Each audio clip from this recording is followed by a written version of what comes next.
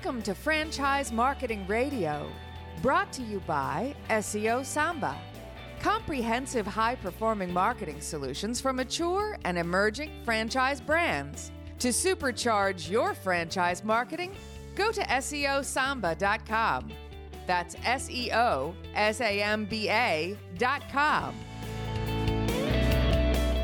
Lee Cantor here, another episode of Franchise Marketing Radio, and this is going to be a fun one. Today on the show, we have Nathan Nordstrom with Hand & Stone Massage and Facial Spa. Welcome, Nathan. Well, thank you so much, Lee. Well, I'm excited to learn what you're up to. Tell us a little bit about Hand & Stone. How are you serving folks? Wonderful. Hand & Stone is the second largest franchise massage therapy spa group. We go out and we try and bring massage therapy, which has always been considered a high-end service, to the standard population, making sure that everyone can afford to get good stress reduction and get their bodies feeling good and being able to go through a regular day without the aches and pains of life. Now, what's the backstory? Did it start out always to be a franchise, or did it start as kind of a mom and pop and just organically grew? Well, John Marco was the original starter, and John was a physical therapist who realized the benefits of massage therapy and really trying to get massage therapists organized and structured. He did open his own spa and quickly decided that he knew that there were other people who wanted to really invest in this ability to expand the success of what massage therapy can bring to people. And so, yes, it did become a franchise fairly early and spread over the years, and now we're right at about 500 in North America, including Canada. Now, has the pandemic and just the lay of the land in terms of the economy and attracting talent, has that impacted your industry and your business? The pandemic definitely impacted everyone, but as a massage therapist, when you have to have a hands-on service, we can't digitally give a massage, and so being able to transition was quite difficult. We were very successful in the abilities to connect with governing bodies and make sure that we could get in to talk with them and connect with them to demonstrate how successful we were being with making sure to wear masks and sanitation and being able to do all the things we could to make sure that a session at a Hand & Stone spa would be completely safe for the general person. Other things that kind of have obviously been challenges is trying to find employees in general, but specifically for licensed massage therapists, that's been a continuous issue that we continue to strive and focus on. So do you have any strategies that seem to be working in regards to attracting talent? Oh, that's part of our secret sauce, I think. No, we actually do. We've got several things that we connect with. We do connect with the massage therapy schools that are out there. Many of the massage therapy schools have been limited, especially currently with COVID, with education. And so that's become more of a challenge. But we really want to make sure that everyone knows that working at Hand & Stone is going to be supportive of the massage therapist. As a massage therapist myself, one of the big pieces that Hand & Stone has that's unique from other portions is that we have employees as massage therapists. So instead of being an independent contractor, we want to make sure that they're taken care of not only for their taxes, but for other aspects as well. And we have great owners who are really supportive of the massage therapists to give them an appropriate pay with appropriate benefits and bonuses and other options that they have, and are very excited to see the massage therapists be successful in our spas. Now, you mentioned that licensing is a component of massage. How does that impact the business in regards to a massage therapist? What if they have to, like, say they're in near different areas, and do they need a new license for a different area? Like, how does that work? Yeah, so licensing is definitely one of those challenges. Myself, I've been in, I've had 6 different massage therapy licenses in 6 different states. And that's because when I find a job that I need to move for, I would have to get a massage therapy license in that state wherever I move at. And that has been quite a challenge over the years. When we have a successful massage therapist, say in New York, and they decide to move to Florida, then they have to then get a massage therapy license when they get to Florida. And this is one of those restrictions that, as massage therapists, we look at as a challenge, but we also look at it as a benefit. having a license to practice limits us and elevates the profession of massage therapy so that we're not looked at as something inappropriate. We want to make sure that we're elevating the profession, but in that process, there are better ways, and we're working on many of those, to make a massage therapist like myself, or a lot of times the military spouses, or someone who does a lot of traveling for their family for work, would be able to access their practice no matter where they went. Now, is that a component of this interstate compact? Correct. The interstate compact is something that's came up in the last year. And actually, it's been in the process for a little bit longer than that. But it has been supported by the military as military spouses support. Because I have several students who I taught in massage school years ago who are related to or connected with a military home. And so they want to support this ability to have a interstate compact. So what that would mean is the Massage Therapy Board in Oregon or Ohio or Kentucky or wherever else they might be, we'd create a compact which would allow someone to work from who has a license in one state to work in multiple other states. For example, this is more known in the nursing field, where if you have a license to practice in one state, you can practice in hospitals in other states. And it's something that is being very looked at as a really good model for massage therapy, as we do have a lot more transient aspect to make sure that we're able to help people no matter where they are or when it is. Now, is this something that the therapists are clamoring for? The therapists who are clamoring for it loud. The ones who aren't clamoring for it aren't ones who probably move very often, don't really have a lot of concern about this. There are some who don't move a lot who are actually looking at, as they get up closer to like retirement age, the ability to work part-time in one state, and then, for example, during the summer, they might go up to an Oregon or Washington State, but in the winter, when it gets cold, being able to go down to California.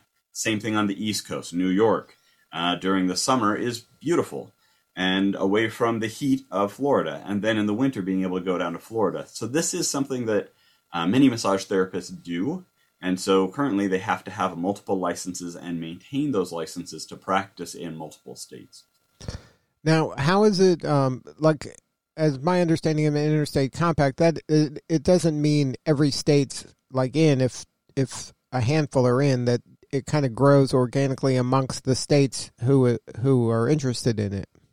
Correct. So the first thing that they're actually doing is they're putting together the interstate compact language, and they have a committee that's coming together and that's working together on this to make sure that the language is usable and appropriate for the majority of states. Not every state will be able to participate because of their certain models that they have, but what will end up happening is then after the language has been created, it will then go state by state for the different state licensing boards to implement into their governing bodies and making sure that they can participate in this process. I know that they've got several that are clamoring for it, several states that really are excited about this option, and so they're striving to work quickly so that they can get it into these first few states. But as those states start accepting it, then it'll be able to be presented through the Federation of State Massage Therapy Boards, which is one of the groups that is connecting with this, and be able to present to all the state licensing boards so that they can have an opportunity to enter into this process as well. And then if that's the case, and you mentioned like I live in one state and half the year I live in another state, then I would just need one license and then I'd be able to practice in both states. As long as both are in the compact, that is correct. Right. So everybody recognizes each other's licensing. And that's part of the joys of having one language that they're putting together independent of a state licensing board. They're striving to create the language so that as everyone accepts it as it is, then it won't be, well, but you have to have this here and you have to have that there. It'll just be the compact itself. So because it's standing independent, it will create that uniform acceptance across the country. Now, because of the size of Hand and Stone, is this something that you have, kind of influence over, or you have encouraging certain kind of parts of the licensing? My history has been all in massage therapy, and so I've been the leadership in the American Massage Therapy Association, the National Certification Board of Therapeutic Massage and Bodyworks. I've been on the executive boards and teams, the president of AMTA and others. And so being able to connect that way has given me a lot more insight in kind of who's in what and working with what. I have requested an ability to look at the language after the committee has completed it. And they've been more than willing to participate and say, yes, we want to know the major contributors in the industry's feedback and really want to make sure that as we look at it, we feel confident with it as well. And so I do get a little bit of connection in that direction. And I know several of the people on the committee as well. And so it's really exciting to see this kind of moving forward, because massage therapy will be able to move forward and really change and be more successful. One of the things that I've seen so regularly as a massage therapist who does move from one state to another, because the application of licensure takes 3+ months, sometimes they can't just sit around for 3 months and wait for their license. So they get up and end up getting another job and then exit the profession because they're finding other things, because they're being distracted by other things instead of the profession that they loved and wanted to stay engaged in. And I would imagine with the aging of the population, this is something that more and more people want and are going to take advantage of, and you need more of them, not less of them.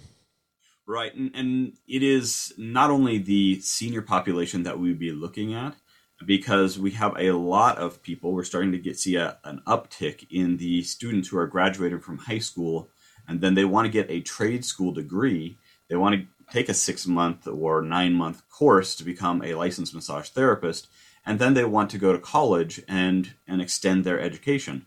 Well, in most cases, if you graduate from high school, get your degree, if you're going out of state, now you can't practice in that other state unless you get your license in that other state. So this would be another benefit for the massage therapists who are coming out of high school, or those really young massage therapists, because more likely you're going to be traveling and moving to multiple different states. And so this gives us more ability to connect with people, really develop not only the massage professionals who are already in the field to maintain their practice, and really even decide, hey, you know what, instead of retiring, I want to be part-time. I'm a 60 or 70-year-old person who only wants to do 3 or 4 massages a week. Well, Hand & Stone loves this model, and we're always willing to engage people who are willing to work with their clients successfully and work with our brand, because we love great quality massage therapists no matter where they are in their professional career. Now, are your franchisees typically massage therapists? They aren't. We actually have a small percentage of massage therapists who are franchisees. A lot of the challenge that I as a massage therapist see is when I look at the business side of massage therapy education, there is little to no business training. And so a lot of the massage therapists end up being a practicing massage therapist instead of really a business managing massage therapist. We've seen many different companies who are starting to build business education for massage therapists. But in that practice, a lot of the times, the people that we see buying into a franchise are people who either A, love receiving massage, they just know that it has helped them. The second one is people who have had great business experience in the past and have decided that maybe the business that they had wasn't as supportive to health and wellness. And so they want to create a business that really aids and supports people in health and wellness and strengthening their own practice as society building and creating health. So I love to see when we do get a massage therapist or a spouse of a massage therapist who comes and buys in. But it's not a normal thing, a regular thing that we see. Now, can you talk a little bit about how Hand & Stone encourages in the local market maybe to partner with an existing spa that's there and then transform it into a Hand & Stone? Yeah, so this is something that we haven't done a lot of. A lot of the challenge that we have had in the past is that Hand & Stone has several unique aspects about it in what a Hand & Stone spa looks like. Most of the time when you think of a Hand & Stone, you think of the Hot Stones massage, which is our signature service. And one of the best tools that we have for that is in a Hand & Stone build-out, you actually have a sink in each of the rooms. Now, this allows for sanitation and cleanliness and for the ability to wash those stones in that room instead of having to pick them up and carrying them around the spa, which can cause not only problems with the massage therapist with having to carry things, but also causes more fuss around the spa. And so we kind of looked at that, and that was kind of one of the big challenges. And so just recently, we've actually done a large expansion of, if there is a spa that has closed in the local environment, you can go in, look at the facility, see the floor plan, and be able to implement the standards of Hand and Stone into the rooms that you can. For example, if some of the rooms are more able to have plumbing, then great, we would expect that you would have plumbing in some of those rooms, and that's where you would do hot stones. However, you may not need all of the rooms to have plumbing. And so the rebuild out is a lot less expensive. It's a lot more inviting. And a lot of those spas that were there already had customer base that were coming to them. And so being able to come into a market that already knows massage therapy, may not have a connection with our brand, but be able to gain an understanding of what the benefits of Hot Stones massage is for the client is really helpful. And it really opens up a lot more excitement when we show the quality and customer service that we have connected with for each of our customers. Yeah, I would imagine, and it lowers the risk in the minds of these folks because there's already, like you said, an existing facility, existing base of clients, and now you're kind of up-leveling it to Hand and Stone. That seems like a win-win. Absolutely. So what does growth look like going into next year? It's funny, when COVID hit, we were really concerned about our growth and development, and we were roughly at about one new spa a week before COVID.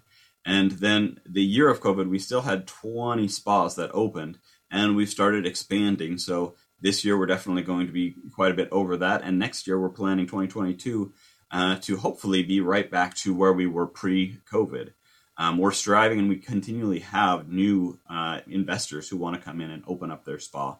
And we're excited to connect with them and give them an opportunity when things are slim and when they're going to get more attention because we have less spas opening, to be able to really engage them and develop a new spa in the developing world of Hand and Stone.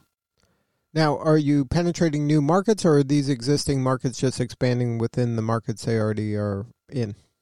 Yes, both. We have a larger percentage of our spas on the East Coast, from Florida all the way up to New York and around. We have a big chunk in Texas, but the West Coast has actually shown that we've got several new, including Boise, Idaho.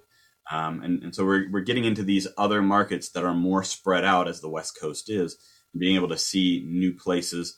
And even kind of in the Midwest, we're seeing a good pull of new places that are opening up. Now, are you targeting certain regions right now, or is this kind of a free-for-all, wherever anybody has an interest, you're, in the market and the real estate makes sense?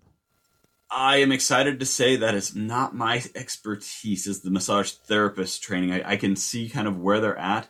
And in the planning of that, I usually see it about after they start opening. Mm-hmm. So I'm not positive on how they're going about that. I think they're doing a great job of allowing the natural growth to happen.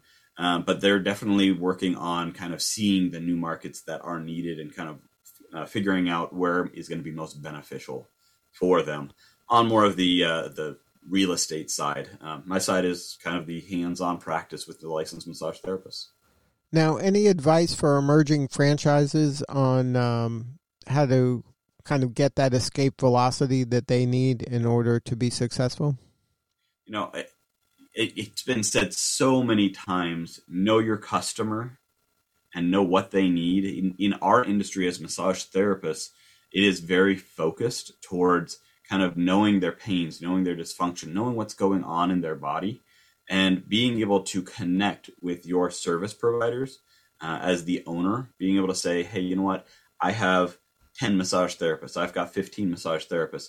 Do you know what those massage therapists' focus are, what their skill set is? Because if you can maximize the skill set of your employees to really make the client have the best possible experience, they're going to refer and they're going to come back. And then you're going to need to expand because you're going to have the number of clients really pounding down the door so that you can really expand to another market as well.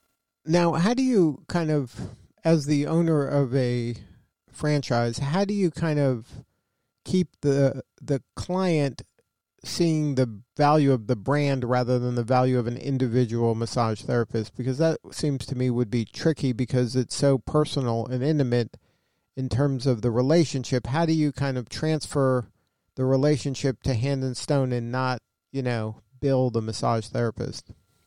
So you've got two major aspects. One, Hand and Stone. My job itself is continuing education for massage therapists. So Hand and Stone franchise, we want to make sure that each of the massage therapists, as they come in to a Hand and Stone spa, that they have access to understanding the best quality tools that we provide, the ability to really expand their practice and feel confident and comfortable.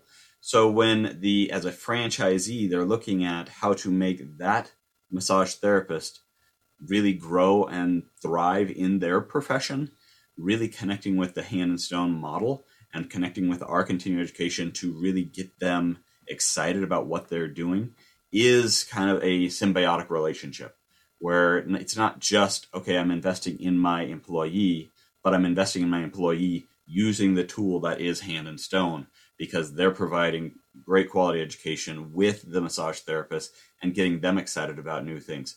For example, next year, we're actually looking at doing a showcase that goes across the country, which is a conference for just the massage therapists and getting them excited about getting connected with each other in the local region, but really investing in the brand and feeling confident with what Hand and Stone values are for the massage therapists and why we're so successful with having massage therapists want to come back to Hand and Stone.